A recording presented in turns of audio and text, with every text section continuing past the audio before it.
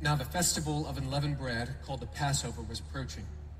The chief priests and teachers of the law were looking for some way to get rid of Jesus, for they were afraid of the people. Then Satan entered Judas, called Iscariot, one of the 12. And Judas went to the chief priests and the officers of the temple guard and discussed with them how he might betray Jesus. They were delighted and agreed to give him money. He consented and watched for an opportunity to hand Jesus over to them when no crowd was present. Then came the day of unleavened bread on which the Passover lamb had to be sacrificed. Jesus sent Peter and John, saying, "Go and make preparations for us to eat the Passover." "Where do you want us to prepare for it?" they asked. He replied, "As you enter the city, a man carrying a jar of water will meet you. Follow him to the house that he enters, and say to the owner of the house, 'The teacher asks, where is the guest room, where I may eat the Passover with my disciples?' He will show you a large room upstairs, all furnished. Make preparations there." They left and found things just as Jesus had told them. So they prepared the Passover. When the hour came, Jesus and his apostles reclined at the table, and he said to them, "I have eagerly desired to eat this Passover with you before I suffer. For I tell you, I will not eat it again until it finds fulfillment in the kingdom of God." After taking the cup, he gave thanks and said, "Take this and divide it among you. For I tell you, I will not drink again from the fruit of the vine until the kingdom of God comes." And he took bread, gave thanks and broke it, and gave it to them, saying, "This is my body given for you. Do this in remembrance of me." In the same way, after the supper, he took the cup, saying, "This cup is the new covenant in my blood, which is poured out for you. But the hand of him who is going to betray me is with mine on the table. The Son of Man will go as it has been decreed, but woe to that man who betrays him." They began to question among themselves which of them it might be who would do this. A dispute also arose among them as to which of them was considered to be greatest. Jesus said to them, "The kings of the Gentiles lord it over them, and those who exercise authority over them call themselves benefactors. But you are not to be like that. Instead, the greatest among you should be like the youngest, and the one who rules like the one who serves. For who is greater, the one who is at the table or the one who serves? Is it not the one who is at the table? But I am among you as one who serves. You are those who have stood by me in my trials, and I confer on you a kingdom, just as my Father conferred one on me, so that you may eat and drink at my table in my kingdom and sit on thrones, judging the 12 tribes of Israel. Simon, Simon, Satan has asked to sift all of you as wheat. But I prayed for you, Simon, that your faith may not fail. And when you have turned back, strengthen your brothers." But he replied, "Lord, I am ready to go with you to prison and to death." Jesus answered, "I tell you, Peter, before the rooster crows today, you will deny me 3 times that you know me." Then Jesus asked them, "When I sent you without purse, bag, or sandals, did you lack anything?" "Nothing," they answered. He said to them, "But now if you have a purse, take it, and also a bag. And if you don't have a sword, sell your cloak and buy one. It is written, that he was numbered with the transgressors. And I tell you that this must be fulfilled in me. Yes, what is written about me is reaching its fulfillment." The disciples said, "See, Lord, here are 2 swords. "That's enough," he replied. This is God's word. You may be seated. In Luke 22, as you just saw in the text, we're right on the cusp of what's known as the Passion of Christ. Now, the Passion of Christ, it typically refers to the time in which Jesus suffered, beginning in the garden, all the way, of course, up to the point of his death on the cross. Luke 22 records the events of what's known today as Maundy Thursday, which is the day before Good Friday, or the day before Jesus would be handed over, flogged, put on trial, and then, of course, murdered in public. What we see in Luke 22 is what's known as the Upper Room Discourse. The final moments before in Jesus' life, the relative calm before the storm, in which Jesus seizes the opportunity, seizes this precious moment to invest and build up into his disciples, and speak truth into their lives one more time before all the chaos would ensue, beginning in the garden. But in this calm, even though the things are relatively stable, more or less, we see, and I hope you were able to sense palpably, Jesus' dread and terror building in this text. For example, in John chapter 12, verse 27, soon after Jesus entered Jerusalem on the donkey, recall that as Palm Sunday, Soon after that, Jesus said, when he right there in the centerpiece of it all, where it all would unfold, "Now my soul is troubled, and what shall I say? Father, save me from this hour. No, it was for this very reason I came to this hour. Father, glorify your name." In Luke 22, as in John, as he expressed, "My soul is troubled. I feel trouble. I feel terror ahead of me." In Luke 22, what we see are three big elements of darkness that are overshadowing Jesus, or that are facing Jesus, that he's going to encounter right around the corner. Now, of course, we know this as the Last Supper account, and we're going to unpack that next week in more detail and tie that in with the Passover and what all of that means. But before Jesus does that, and in the midst of Jesus doing that, what we see is three big elements of darkness weighing heavy upon his soul. Because as you see in the text, or as you saw there, Jesus was aware of all of these three big components. What are they? Jesus' own crucifixion, the betrayal by Judas, and the denial by Peter. And this is the main point today.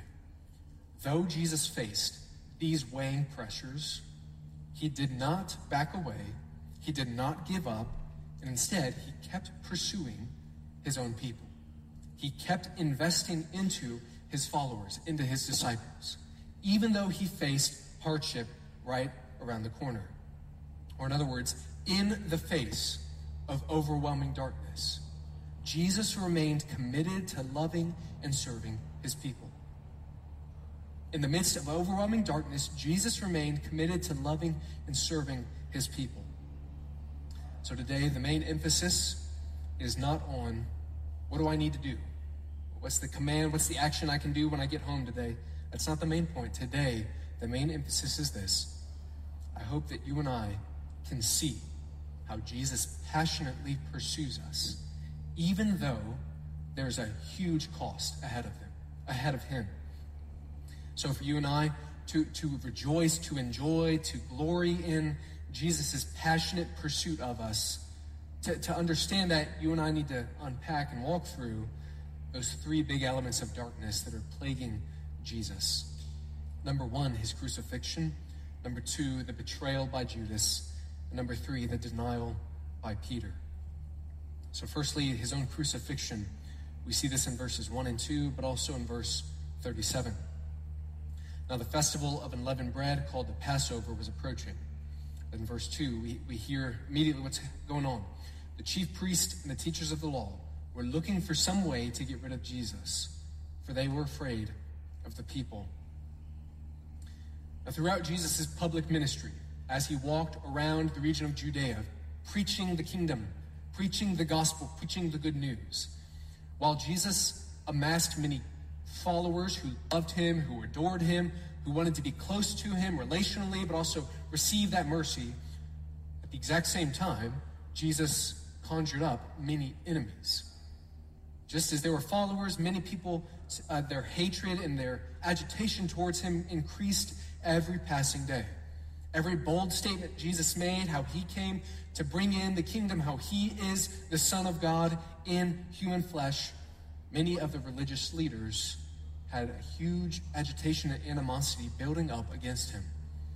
And of course, as we get towards the end of each gospel, that hatred becomes more crystallized. Because we see in verse 2, the chief priest and the teachers of the law were looking for some way to get rid of Jesus. Now, this isn't just talking about getting him out of the region. As Matthew 26:4 says, they schemed to arrest Jesus secretly and kill him. So right here, we see the very seeds of the crucifixion, which we'll unpack in a couple of weeks. But I hope you understand here, this isn't just external plotting. This isn't just things going on out here. Jesus knows what's going on in the hearts of these people. He is God himself. He is human, truly fully human, but he is also truly fully God, and he knows all things. As verse 37 says, it is written, and he was numbered with the transgressors. This is Jesus speaking.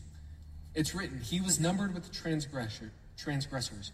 And I tell you that this must be fulfilled in me. Yes, what is written about me is reaching its fulfillment. Now, what are they plotting? What's in store for Jesus? The crucifixion. And lest we overlook or belittle what that word means and what the cross represents up there that we see every single week, I'm going to read this one little lengthier quote from one scholar about what crucifixion is, but hopefully it'll help get your mind into what Jesus knows awaits him. So the crucifixion, quote, represented the acme of the torturer's art. Atrocious physical sufferings, length of torment, ignominy, the effect of the crowd gathering to witness the long agony of the crucified. Nothing could be more horrible than the sight of this living body, breathing, seeing, hearing, still able to feel, and yet reduced to the state of a corpse by forced immobility and absolute helplessness. We cannot ever say the crucified person writhed in agony, for it was impossible for him to move.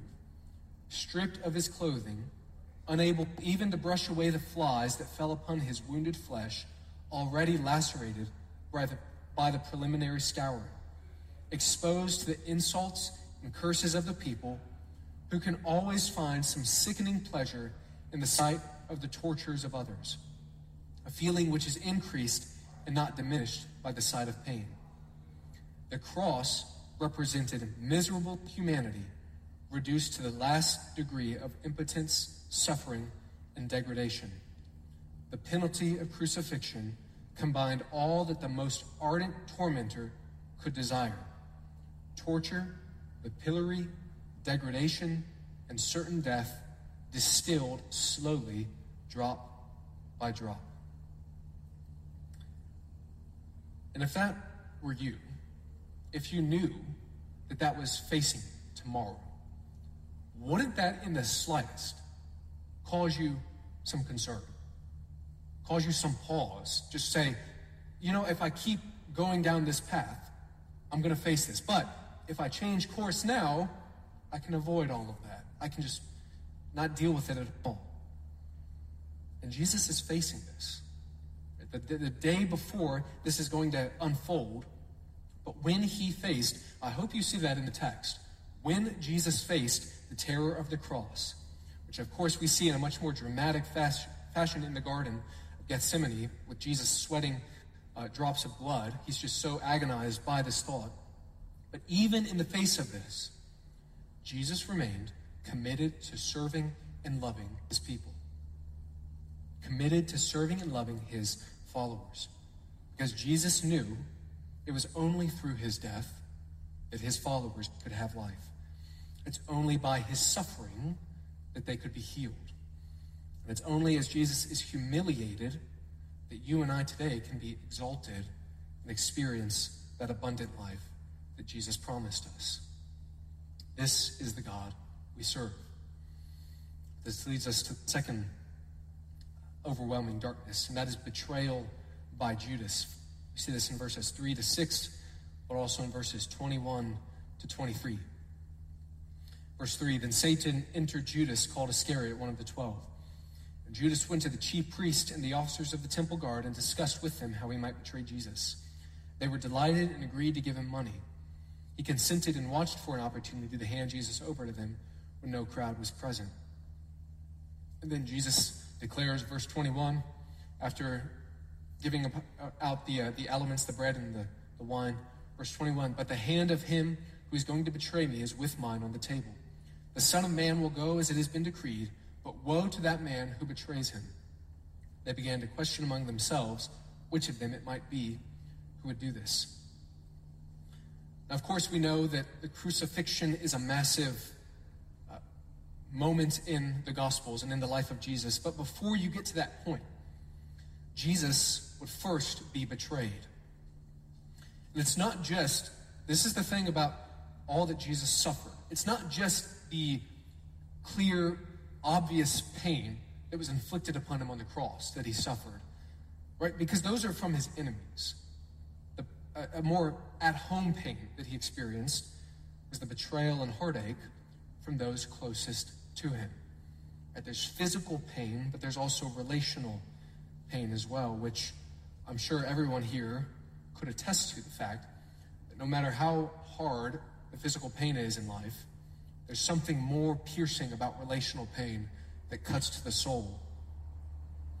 In verse 21, the hand of him who's going to betray me is with mine on the table. And at the table in John chapter 13, verse 21, we see Jesus, it says, after he had said this, Jesus was troubled in spirit. Again, another acknowledgement of what Jesus' inner condition is. After Jesus had been talking to the disciples, Jesus was troubled in spirit and testified, very truly I tell you, one of you is going to betray me. Now here's the thing about Judas's betrayal. It's one of those kind of weird things in the Bible. How do you reconcile that in light of God's goodness, his love, his plan? I simply say, according to Acts 1:16, Judas's betrayal happened under the sovereign plan of God. That's quite clear if you want to look at that verse later, Acts 1:16. But also in Psalm 41, verse 9, this was actually prophesied in the scriptures beforehand, in the Old Testament. And as John chapter 6, verse 64 says, Jesus knew from the beginning who would betray him. You know, he knew who would betray him, but he also knew the simple reality, somebody is going to betray me. But even though this fit into God's sovereign plan, and even though Jesus knew all of this, it does not in any way minimize or erase the pain of it actually happening. You can attest to this in your own life. If you know there's a horrible medical procedure or something that's right around the corner, it doesn't in any way minimize the pain, the real suffering you experience in the moment. So just because Jesus is sovereign, just because it fits into his plan, you can't think, oh, this doesn't bother Jesus then. No. Because Jesus is fully, truly human.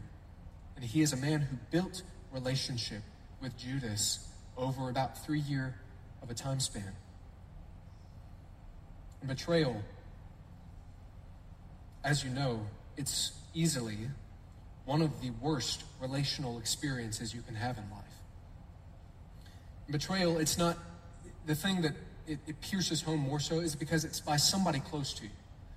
Right? We're not talking about what your enemies do, the people you don't like do. This is somebody whom you love, whom you enjoy, whom you built a close relationship with over the years. There's loyalty, there's commitment. But as you know, betrayal is the breaking of that trust. As one person said, it's the antithesis of love and faithfulness. Because you see, as betrayal oftentimes entails, rather than treasuring and valuing that friendship, that relationship, betrayal is all about finding delight in something else or someone else. And then you break that to go pursue that other thing. And this is quite evident with what happened with Judas. There was that relationship with Jesus. He was one of the 12. But here, and as other hints throughout the Gospels, we know Judas had a nasty love, greedy love for money. And we know infamously that Judas sold his soul for 30 pieces of silver. He found more delight in money than he did in the Lord himself. And when experiencing betrayal from a human standpoint, one psychologist said that the effects of betrayal include shock, loss and grief, morbid preoccupation, damaged self-esteem, self-doubting, and anger. And church, in Jesus' humanity, he had to have experienced some of these things, if not all of them. From somebody who was close, somebody whom Jesus loved. Because as we'll see, as Jesus does the Last Supper encounter, Jesus still pursues him. He still offers him that bread, as we see in the other Gospels. But Judas still refuses it. Though this was right around the corner, Jesus did not back away. He did not cower in fear. Instead, he remained committed to loving and serving his people. He was committed to seeing that the promises of God would be fulfilled.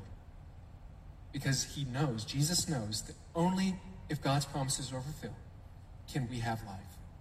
And Jesus is committed to seeing us thrive, to seeing us prosper, and Jesus knew that he had to go through this because of his great love for you and I. This is the God we serve. And lastly, the denial by Peter, verses 31 to 34. Simon, Simon, Satan has asked to sift all of you as wheat. But I have prayed for you, Simon, that your faith may not fail. When you have turned back, strengthen your brothers. But he replied, Lord, I am ready to go with you to prison and to death. Jesus answered, I tell you, Peter, before the rooster crows today, you will deny 3 times that you know me. Let's rewind a little bit. Peter is a man who was personally chosen by Christ. Is a man who is personally entrusted by Jesus to do great ministry, to be a great spokesperson for the kingdom. But he also, as we see in the Gospels, he exemplified strong leadership skills. But also early in the Gospel, we see this in the Gospel of Luke, Jesus showed mercy to Peter's family by healing his mother-in-law. So, in other words, we don't know if Peter firsthand experienced a physical healing like that, but we do know Peter experienced a personal touch of Jesus' mercy in that way because he healed his mother-in-law. So in a sense, Peter had this kind of personal indebtedness. Oh, you did this for my family? Lord, I'm here to serve you. And of course, we also know Peter is the one who famously responded to Jesus when he asked, who do people say that I am? And then, of course, who do you say that I am? Peter is the one who responded, you are the Christ. You are the Messiah, the Son of the living God. Great theology off of his lips. Perhaps most notably, Peter was in the inner 3, right? There's the 12, but there's also the inner 3, Peter, James, and John.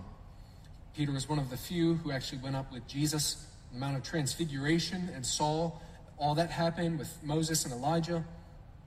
So, to say the least, Peter had a strong connection with Jesus. Peter boldly declared, as we see in verse 33, Luke 22, Lord, I am ready to go with you to prison and to death. Not only is there past closeness, past faithfulness, but in the present, Lord, I'm ready to go with you to prison and to death. Matthew 26:33 and verse 35. Even if all fall away on account of you, I never will. Even if I have to die with you, I will never disown you. In John 13, verse 37, I will lay down my life for you. But Jesus, being fully, truly God, he knows the fickle heart of Peter, and he declares, I tell you, Peter, before the rooster crows today, you will deny 3 times that you know me. You see, in Jesus' most isolating, desperate time in life, his closest friends, those whom Jesus declared as being closer to him than his own family. If you love me, if you follow me, if you have faith in me, you are closer to me than my mother, my brothers, my sisters, my father. There's a particular type of closeness when we have a relationship with Jesus. So for those people who are in a sense closer than his own blood relatives, they abandoned him. Particularly Peter, he denied him. This wasn't just an accidental thing from Peter. Just Peter, in a moment of temptation and being tripped up, Peter denied Jesus 3 times, which is an emphatic way of stressing the point that Peter broke his promises of commitment. This wasn't just something that fell off of his tongue. 3 separate occasions, Peter had the opportunity to confess, to repent, but 3 times he doubled down to the point of cursing, saying, no, I don't know that man. But it's not just that. Luke records a significant detail. Right after Peter denied Jesus for the 3rd time and the rooster crowed, Luke 22, verse 61. I don't know if you're ever familiar with this verse, but Luke 22, 61. Well, let me read verse 60. Peter replied, man, I don't know what you're talking about." Just as he was speaking, the rooster crowed. The Lord turned and looked straight at Peter. Then Peter remembered the word the Lord had spoken to him. "Before the rooster crows today, you will disown me 3 times." And he went outside and wept bitterly. Peter did this right in front of Jesus. I don't necessarily know if Jesus was literally right beside him, 10, 20, 30 yards away. Scripture doesn't say, but we do know that Jesus looked straight at Peter. And undoubtedly, Peter looked at him with this shame and this regret. But here's the point. Even though Jesus would have to face this heart-wrenching denial, Jesus remained committed to serving and loving his people. For his love is greater than all of our sin. His love, Jesus' love, is more powerful than our broken promises. Jesus' love is stronger than our fickle intentions. And Jesus' love is greater than the darkness of our hearts. Because the reality is you and I are like Peter more often than we'd like to admit. We have good intentions, we love the Lord, we follow him. But how many times, moments of temptation, we deny him verbally, perhaps more so through disobedience. Even though we deny him, he keeps pursuing us. He keeps praying for us. This is the God we serve. So, dear church, though Jesus faced overwhelming pressures of darkness, he remained committed to loving and serving his people. Jesus did not throw his hands up in defeat. He did not walk away or abandon his followers. In the final moments of his life, as we'll unpack next week, Jesus remained committed to caring for his people. And tangibly, one way he did that is by instituting communion for their benefit. And today, if you are a Christian, if you do follow Jesus, it does not matter how dark your sin is. It doesn't matter how far you have strayed from the straight and narrow. And it doesn't matter, in the future tense, how far you might stray. Nothing can stop the relentless love of Jesus from pursuing you. Nothing can. And today, also, if you are exploring Christianity, please know that Jesus is extremely patient with you. 2 Peter 3:9 tells us that God is patient with all people because he doesn't want anyone to perish, but he wants everyone to come to repentance. And that is, Jesus invites all of us to come to him to taste and see that he is good. This is in part what communion is about. And I hope that you see and savor from this text, Jesus' commitment to loving and serving us, no matter the pressure, no matter the forces that he faced, because this is the God that we serve. Will you join me in prayer? And we'll close with the doxology.